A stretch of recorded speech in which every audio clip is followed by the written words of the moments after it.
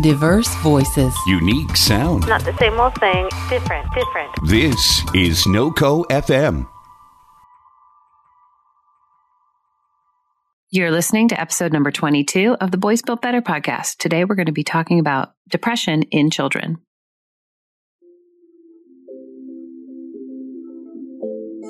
Welcome to the Boys Built Better podcast. I'm Jessica, a mom of 3 boys who is just trying to do things better. I'm coming to you from Fort Collins, Colorado, where I live with my husband, our boys, and a whole lot of 4-legged friends. I'm here to share my thoughts on raising boys in today's world, find answers to your parenting questions, and chat with experts about building happy, healthy boys. Hey everyone, thanks so much for listening. Before we get started with today's episode, a quick announcement. Boys Built Better is going to be running a giveaway this summer to help motivate your kiddos to be reading and working on math facts. So be sure to like us on Facebook and follow us on Instagram and listen to the next episode for all the details on that giveaway. Today we are talking with Dr. Hector De Leon, a pediatrician, about adolescent depression. It's a really interesting episode. The information is fabulous. It's something that is personal to our family as it's something that we experienced. And I definitely waited too long to seek out medical help. And so Dr. De Leon's here to chat about it and help parents kind of identify it earlier than I did. So let's cut on over to the episode. Hi, Dr. De Leon. How are you? I'm well. Thank you. How about yourself? I am doing pretty good. I'm excited to be here today. For listeners who are not familiar with you, can you introduce yourself and tell us a little bit about yourself? Sure. So my name's Hector De Leon. I'm a pediatrician, and I have lived in Fort Collins for nearly 7 years. I'm originally from the southernmost tip of Texas, what's known as the Rio Grande Valley. It's the region that borders the northern area of Mexico. And I grew up essentially living on both sides of the border. So often celebrating birthdays and weddings and holidays in Mexico and both sides. And so it's kind of a interesting experience growing up. I completed my undergraduate education at the University of Texas at Austin. And then I went to medical school, University of Texas at San Antonio.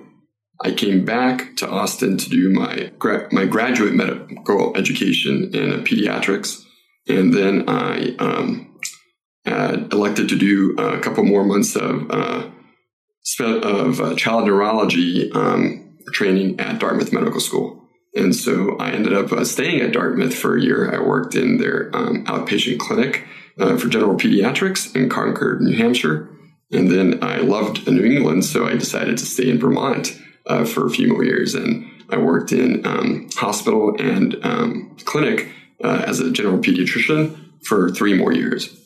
My mom got sick around that time. She had a brain tumor, so she was in Texas. And I found myself going back and forth a lot, so I decided to be closer to home. And so I chose Colorado for a couple reasons. I've had some previous experience here with roommates from medical school and college. And so I was looking for a place that had a lot of outdoor activities and couldn't find a better spot in the country. And so I came here. I met my wife here. She's a Fort Collins native. She was born at Poudre Valley Hospital. And we have 2 small children, 2.5-year-old very active boy and a 8-month-old crawling little girl. And so they keep us pretty busy. We love the outdoors here. It's part of the reason that Fort Collins has been a good fit for us. We love the community that exists here and that we're building. And we couldn't think of a better place to raise a family. It's a special place here. I agree. Yeah. I absolutely agree. It's funny because I lived in New England for a while too. So we've both kind of been all over. So I've asked you to come on today because we're going to be talking about depression in adolescence. And it was something that I had personal experience with and probably missed for a long period of time or longer than I should have. And I just think it's important for us to talk about it so that parents can understand it and recognize it and maybe do better than I did or find it earlier. So I kind of wanted to kick things off with maybe having you as a medical professional talk about what depression is, because I think in layman's terms, we all have this idea that we know what depression is, but maybe just for the sake of being on the same page, can you kind of talk about just the definition maybe of depression? Sure. And can I just say that I think a lot of people, if not a majority of the people, find this a confusing topic and maybe even think about it as something that just happens, to other people. And I think for, anyone who has family, you might find that, your own family is going to be impacted by this at some point. So I think very simply, it's a state of mood, depression, that changes a person's behavior for a period of time, so a sustained period of time, and changes it in a way that impairs functioning at either school, at home, with relationships. And so it really causes problems in those areas. So it's a mood state that alters, in a way, your biology and ends up with changing behaviors that adversely affect how you're doing. And so I know that even that sounds a bit nebulous and, well, what is it exactly? Well, there are criteria and definitions that the different psychological associations put together. And so we use that to help guide it and come up with specific diagnostic criteria. But in general, that's what I'm looking for. And are there different types of depression? There are. So you can define them, again, through these different criteria. So you can have a brief depressive episode. There's what's known as major depressive disorder.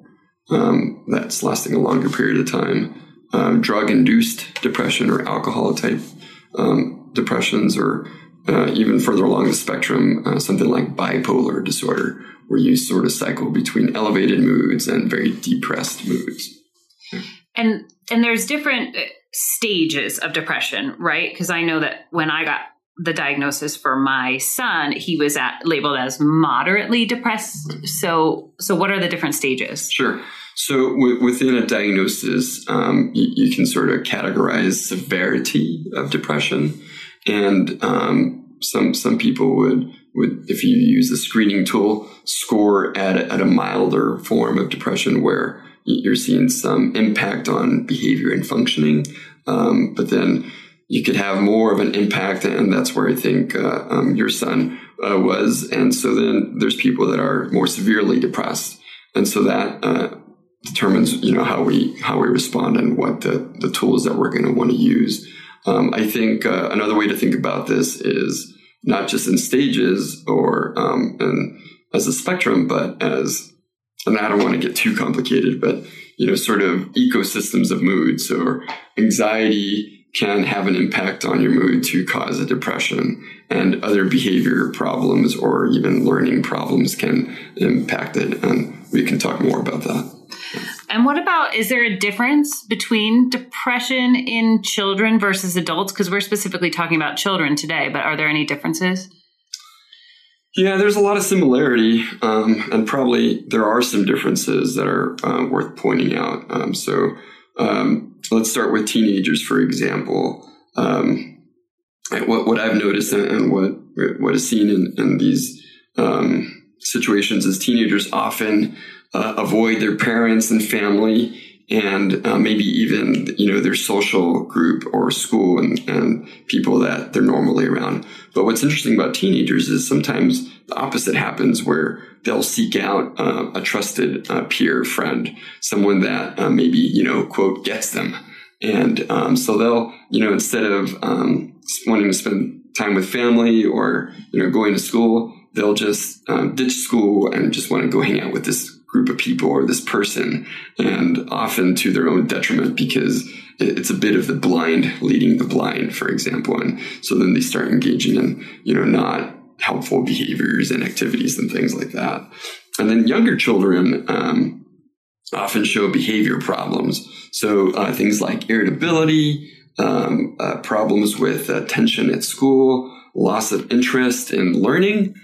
So this is an example where your child was initially very interested in going to school and wanted to learn and was sharing all these things that they were doing.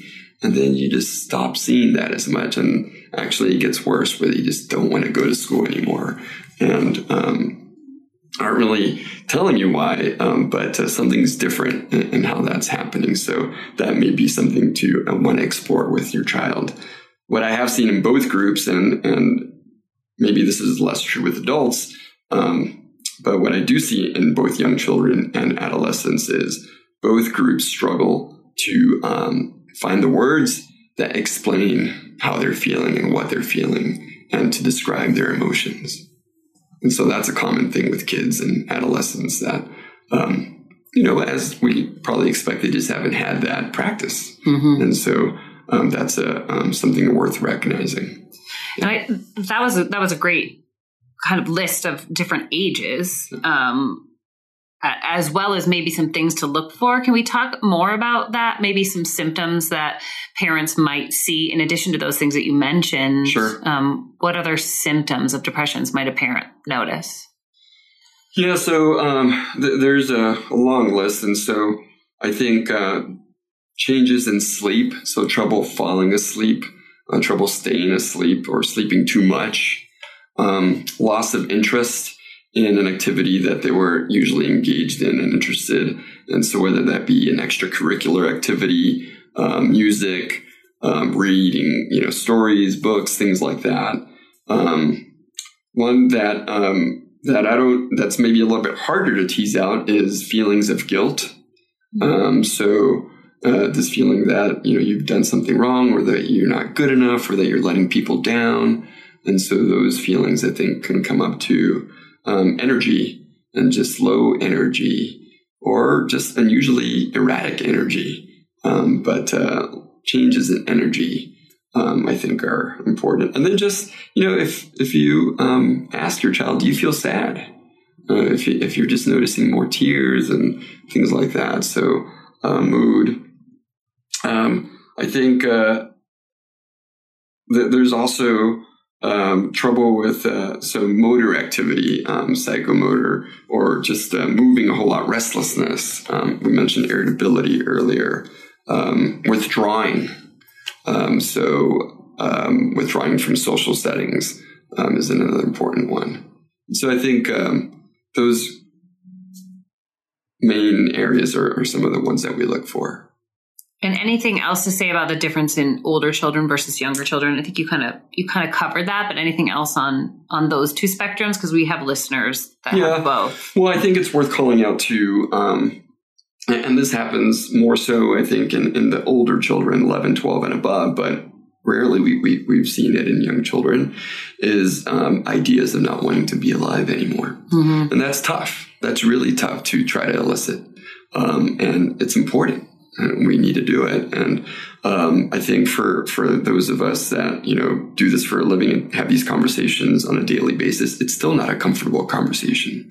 And so I appreciate how for a parent or caregiver, it's got to be really sort of scary to try to think about how to do this. So I think being aware of these thoughts in your children is worth learning how to do.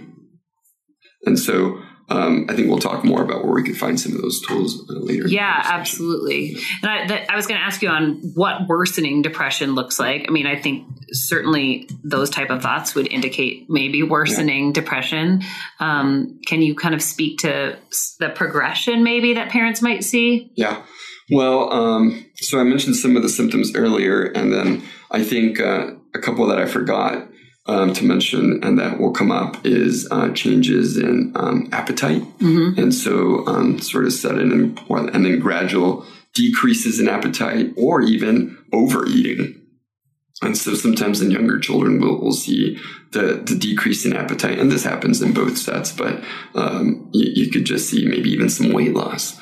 Or the opposite, where they're just, can't get enough, it seems like. And it's not really that they're growing so much. It's just it's a sort of episodic overeating that keeps happening. And they're sneaking stuff in, at nighttime and things like that. So that may be worth trying to find out if there's really more of a mood that's driving this behavior. And so that'd be one. And then, and I look for performance changes in school. So if teachers are all of a sudden pointing something out, like, something's different, I think that's something for me to look into some more. And this is another thing that I encourage parents and all of us to think about, is using everyone in our community to help us raise our children. And so, not that you expect that they're the ones that are going to be the primary, person responsible for raising your child, but, check in with them and ask, have you noticed, something's been different? Because, I'm just interested. I'm trying to get a handle on these things. And so, same thing with, if you're in a faith organization and your child spends time with other children's or, babysitter or someone like that, relatives or friends in the neighborhood, and talk to their parents if they're noticing anything, and trying to get a sense on the big picture, because we often just sort of, get caught up in our narrow day and focus, and we have to sort of hyper focus, and we can lose sight of what everybody else is seeing. Yeah, I really like that. Yeah. I feel like as a parent too of kids who have gone through this or whatever, like you might not ask a teacher because there's sort of some sort of shame around the concern that your child might be misbehaving at school, or that they're not there to help you, but there to judge you, maybe. So I love that advice. That's a good point. I think for some of us still, there's a stigma with behavior health and mood health. And as a community, I know here, at least in Fort Collins, we've got a problem with not wanting or not being able to fully embrace mental health because of stigma. And we've seen enough cases where it's a real issue, and we can't just, be afraid anymore. Yeah. And so my hope is that we can normalize these conversations in our community, and just by, having more of these conversations as part of our natural sort of evolution in life. As human beings, we all have a built-in emotional component. It's part of our biology.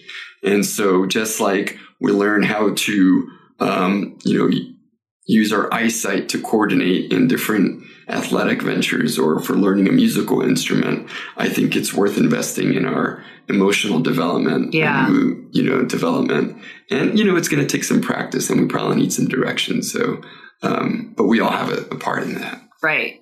Yeah. And that's why I think that that's such good advice too, to be able to seek out your teachers or other community members, because that's taking some initiative and making a change, and also showing those people that you're trying to kind of help your child for the better. I really love that. So this podcast is about boys specifically. Anything, sure. We're talking about kind of identifying depression, but just anything to say about depression, or specific concerns about boys, depression in boys? Yeah, I think it's worth calling out. And there's probably a couple areas that are worth really highlighting. So one thing that's been interesting to me is with boys, especially younger boys. Young school age boys, 3 through 10 or so. What seems to be a bit more prevalent is that they're more likely than girls to have a mental health, behavior health, developmental disorder. So things like, ADHD, anxiety, depression, and often not really, have a way to express that. Right. And so, it often happens that it's a little bit later on, and it's not uncommon that these things really don't become enough of an issue to everybody. So parents, the child themselves, until later in school, junior high, high school.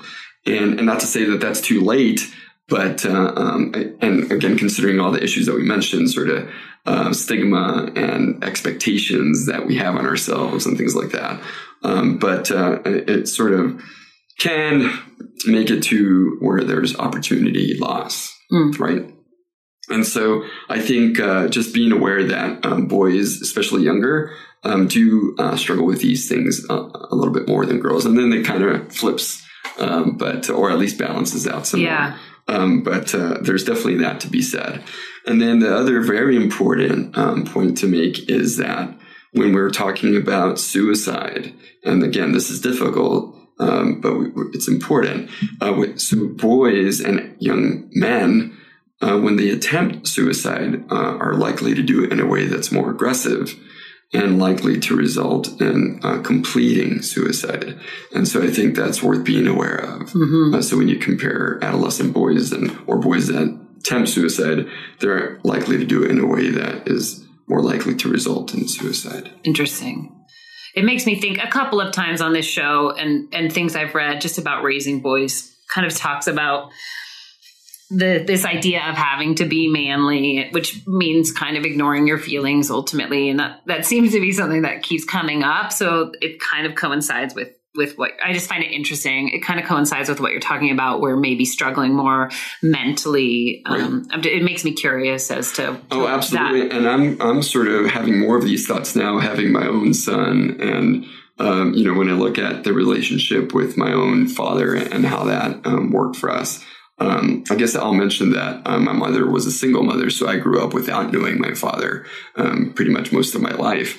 But what I've realized in working with, many, many young people is that even boys that their father is very involved in life, oftentimes there's still a challenge in how men communicate with their sons about feelings and how they express feelings. And that's part of it is cultural. And it doesn't mean that we can't have very successful, nurturing relationships where men and moms can teach their sons how to, emote and express, and in a way that doesn't lose masculinity. And so I'm enjoying that part of my life now. Yeah. In my practice and in how I talk to young men and boys, but also in doing it with my own children. Yeah, that's great. Let's talk about, because that was a lot of great information on identifying depression and what it might look like. Let's move into diagnosing depression. The first question I'm going to ask, because I think I could have used this answer a few years ago, is how do parents seek a diagnosis, and when should parents seek a diagnosis? Sure. And again, please don't be so hard on yourself. So, give yourself some grace here, because you did bring it up. Yeah. And so I think it's worth, keeping a pulse on, your child's behavior at school, and sort of what we talked about earlier, checking with teachers, checking in with, other people that care for your kids.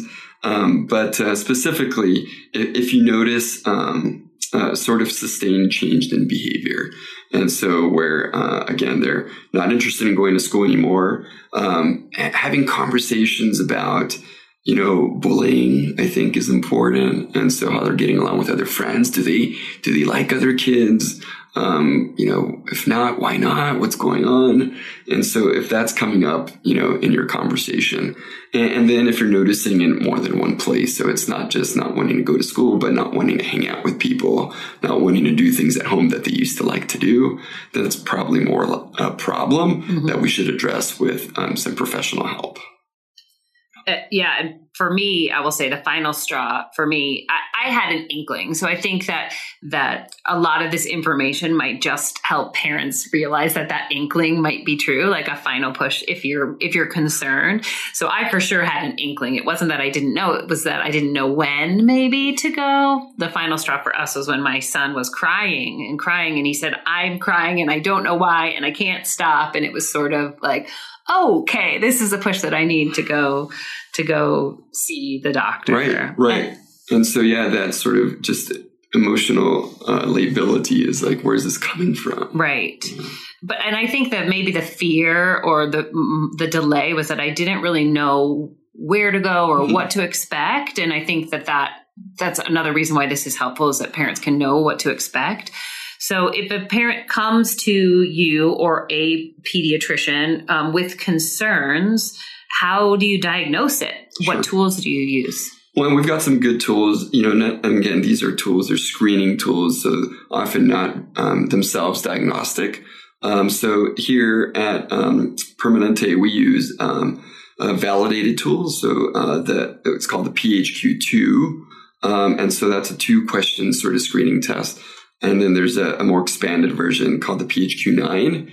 And then to really get into the nuances of mood and suicidality for teenagers, there's a tool called the Columbia screening tool. And so that's available. And for younger kids, there are other screening tools. One's called the Scared that helps us look at anxiety.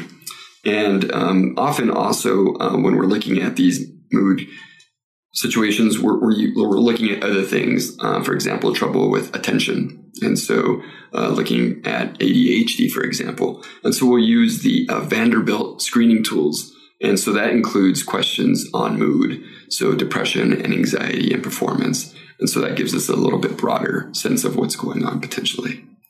And you kind of mentioned a couple of other maybe possible coexisting conditions in there. Are there related conditions that if you're concerned about depression, that parents should also be aware of other conditions? Absolutely. And that's actually worth acknowledging for children is that that's often a case is that there is also a component of anxiety or some learning disability or so reading difficulty, for example, or we mentioned ADHD. And within ADHD, there's subtypes. So trouble with attention specifically, trouble with hyperactivity, or the combination of the two.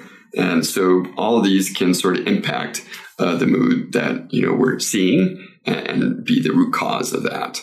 That might make it even more important for parents if they're concerned to see a doctor to even determine what's going on. That's so important. And I think for all these things, the sooner that we can sort of define them and sort of, I don't want to say diagnose, but come up with an understanding of what the root cause is, the more likely we're going to be able to do the targeted, sort of therapy. And the sooner we start that, the better long-term resiliency, I think, can be developed. And I definitely want to get into therapy and what sort of treatment options there are. But before we do that, can you talk about, if you're at the doctor and there's a concern of depression and you need to tell your children about that or talk to them with what's going on with them, mm-hmm. how can parents talk to their kids about depression? Well, and that's worth calling out. I think earlier I briefly talked about how we all have moods. It's part of our biology. Our brain has an area in it that specifically drives our mood and our memories and our emotions. And so there is that part. And so sort of relating this in a way that a child might understand. So it's, I think it goes back to modeling the behavior, but also explaining it to children and so that they get it. And so things like, we all have feelings. Mom and dad have feelings too, and we learn how to share those feelings and use these feelings. And sometimes these feelings make us feel down and sad and what we call depressed. And that can it can last longer than it needs to, and we need to be able to recognize it. And that way we can learn how to respond in a way that's healthy. And so, again, I think that allows the child to identify a mood and then not just let it be, but sort of capture it and then be able to respond to it in a more beneficial way. I like that. It's nice to be able to name something like that. I think kids worry that they've been bad or they did something. And so to kind of normalize feelings and to be able, I like the way that you talked about that. Yeah. And I think that can drive guilt too with kids. Not knowing what it is that they're feeling and that there's something wrong with them is very, I think, scary for kids. Absolutely. It's funny, that's the second time you mentioned guilt too, which I would never have thought about necessarily with depression, that there might be feelings of guilt around it for kids. So that's probably important that it's come up twice. Let's talk about treating depression. I think, I don't know, if I can speak for all parents, we just assume we know that you're going to write a prescription. And maybe that's why some parents don't they wait to go to the doctor because they're concerned about that. So I want to talk about how you might actually treat depression instead of assuming that us parents who've been on Google maybe know what you're going to do.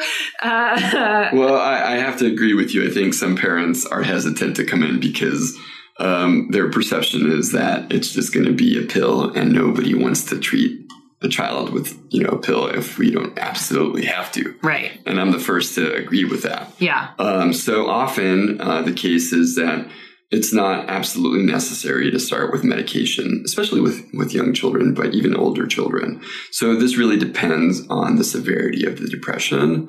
So specifically to answer the question, I'll mention a few things. And then also I think it's worth calling out that there's a lot of things to consider. So, when we're looking at depression, you want to look at the big picture. And so you might be aware that there's more of an effort to consider the sort of cultural awareness of what's going on in a child's life and a family's life. So, not just like ethnic cultural background, but socioeconomic and those types of things. And so then also this idea of adverse childhood experiences, something called ACEs. Mm-hmm. And so potential trauma that child might have been exposed to. So whether that be physical, sexual, emotional abuse type trauma in their past, sudden loss of a loved one. So death experiences, issues with not enough access to food, things of that nature, not, financial struggles, parents in between jobs and parent incarcerated, drug addiction. So all these sorts of things that really impact families potentially. And some of this really doesn't, it doesn't really matter, what your financial status is in life, because all these things can happen to any of us. And so I think having that mindset is important to how do you tailor your approach to treatment. And so usually it involves therapy, cognitive behavior therapy being the mainstay. And then medication can be helpful if it's a severe depression, and often it's not used alone. And so usually first line, we're going to recommend working with a therapist, a counselor, and making that a good place to start. You kind of mentioned severity, so different stages might be treated differently. Right. So if somebody, for example, in a screener would score on the mild depression, we will likely suggest some, just thoughtful things to do in your day. So maybe spending more time outdoors and working on your sleep hygiene and looking at your nutrition, encouraging you to have, balanced meals and make sure that you're getting enough calcium, vitamin D, things like that. And are you staying physically active? Encouraging positive music, positive relationships, seeking people out, volunteering, for example, things like that. And if that's not going to be enough, and you're really scoring at a more moderate depression, making sure that you've got follow-up with a professional counselor and someone that you feel like you're going to be able to trust and have a good relationship with. And that's a challenge. I'll be the first to acknowledge it's easier said than done. Yeah. And I think that can often be a barrier for people is one, just working out the logistics of finding someone. And then when you do find them, because let's be honest, it's not ever a convenient time. But then if it's just not a good fit, and then having to start over again, and then that just becomes, a real challenge to try to, do that when you're already struggling to make everything happen. So, it's worthwhile just, not giving up on that. And so keeping in touch with your, the person that you're working with, your primary care doctor, to make sure that you do have someone set up and someone that you can work with. And then if medicine, if we decide that we're at a point where medicine would be helpful, we'll have that conversation. Great. Yeah. We treated my son's depression with therapy. And I can absolutely agree with all of those things that you said, that it can be challenging to kind of find the time, but we were lucky enough to find a fabulous therapist with a great connection with my son, and that was invaluable and really helped him get to a point where he is not feeling like that anymore. So I feel like he was really successfully treated with therapy. But That's wonderful. Yeah, I think that connection with the therapist was integral. So absolutely. What about how likely someone who has been depressed is going to be re-diagnosed? Right. And I think in the back of our minds, with our children, especially when somebody is given a diagnosis of depression, our sort of nature is to think this is going to be forever. And I get that. I think, this goes back to, teaching resiliency in kids, and that's super important. And that's probably, its own conversation. Yeah. But going back to, how is this diagnosis in childhood going to affect my child long term? It depends. There's several factors. There's the biology, the biology of it all. And so the fact is, that there is likely a genetic component to severe depression. And so if there's several family members that you're aware of that have struggled with this, it's likelier that there is going to be more of a long-term sort of recurrence, if you will. There's a lot to be said for what we call epigenetics. So that's the role that the environment plays on our biologic, our genes. And so there's real science that's showing that our environment, the nurturing we receive from our environment, and specifically our parents, how that changes the physical nature of our genes. And that's a real thing. It's available for people to read. And so that's an amazing thing to consider. So this idea of epigenetics and how nature and nurture interact with each other. I think things that affect how our behaviors and mood are going to manifest is all this environmental stuff that kids are faced with now, the social media, the bullying, the teasing, whether it be in person or through social media. So, all these things in the environment that our kids are dealing with now that probably weren't there when you and I were growing up, that's going to, affect if it comes back again, and how often it comes back. And so being aware of all of that is worth noticing when we're thinking about, well, how is this going to play out? That's fabulous. Now I need to do a show on epigenetics. I think you'll find it fascinating. Yeah, absolutely. Yeah, there's a lot of good work on that. And the social media piece, for sure, has got to be. That deserves a show, too. Yeah, absolutely. And we've talked about it. I haven't had a specific show about it, but it definitely comes up around a lot of topics that we've talked about, how social media is driving certain things. But I can see for sure on something like mental health, I just don't think kids can escape some of these thoughts that they used to be able to. If something's being driven by social media, teasing or bullying, that it just continues to have life where you may have been able to go home and be safe from that. And it's not the case anymore. Or recover from it. Right. To be ready to face it the next day. Right. Again, which is really interesting just in conjunction with talking about mental health. What about resources? Any recommended resources for parents? Yeah, and again, this is another area where sometimes it can be overwhelming. You can go to Google and type in depression in kids, and you'll see a long list of things. And depending on the algorithm and who is supporting what and sponsoring what, right, who knows what will pop up first. What comes up first. But some resources that I go to and that I use. I think, and not to toot our own horn, but I know that my organization, Kaiser Permanente, is very much invested in this. And so I have found a lot of value and I think very helpful resources for families on a website. It's called findyourwords.org. And it's a national Kaiser Permanente website that's open to the public. I think there's some very tangible resources there. I think the Centers for Disease Control, so the CDC.gov website, has some very good facts and just some information that's worth paying attention to. And so that's a good resource for data and facts about mood and depression in adolescents and young people and adults. And so that's a good resource. And then I think the Academy of Pediatrics is another good website that has resources for families and that I often use for my own sort of up-to-date, making sure that we're capturing everything that is relevant in how we're approaching depression in kids. So I think those 3 websites are worth checking out. That's great. And I will link to all of those in the show notes for today's episode. Thank you so much for taking the time to talk. Any final thoughts or how people can find out more? Yeah, I think this is, and just not to beat the horse again, but we have a community here that I really do think is a special community, and we have a lot of very good resources in our community. So sort of my parting shot here is I encourage people to really engage our community.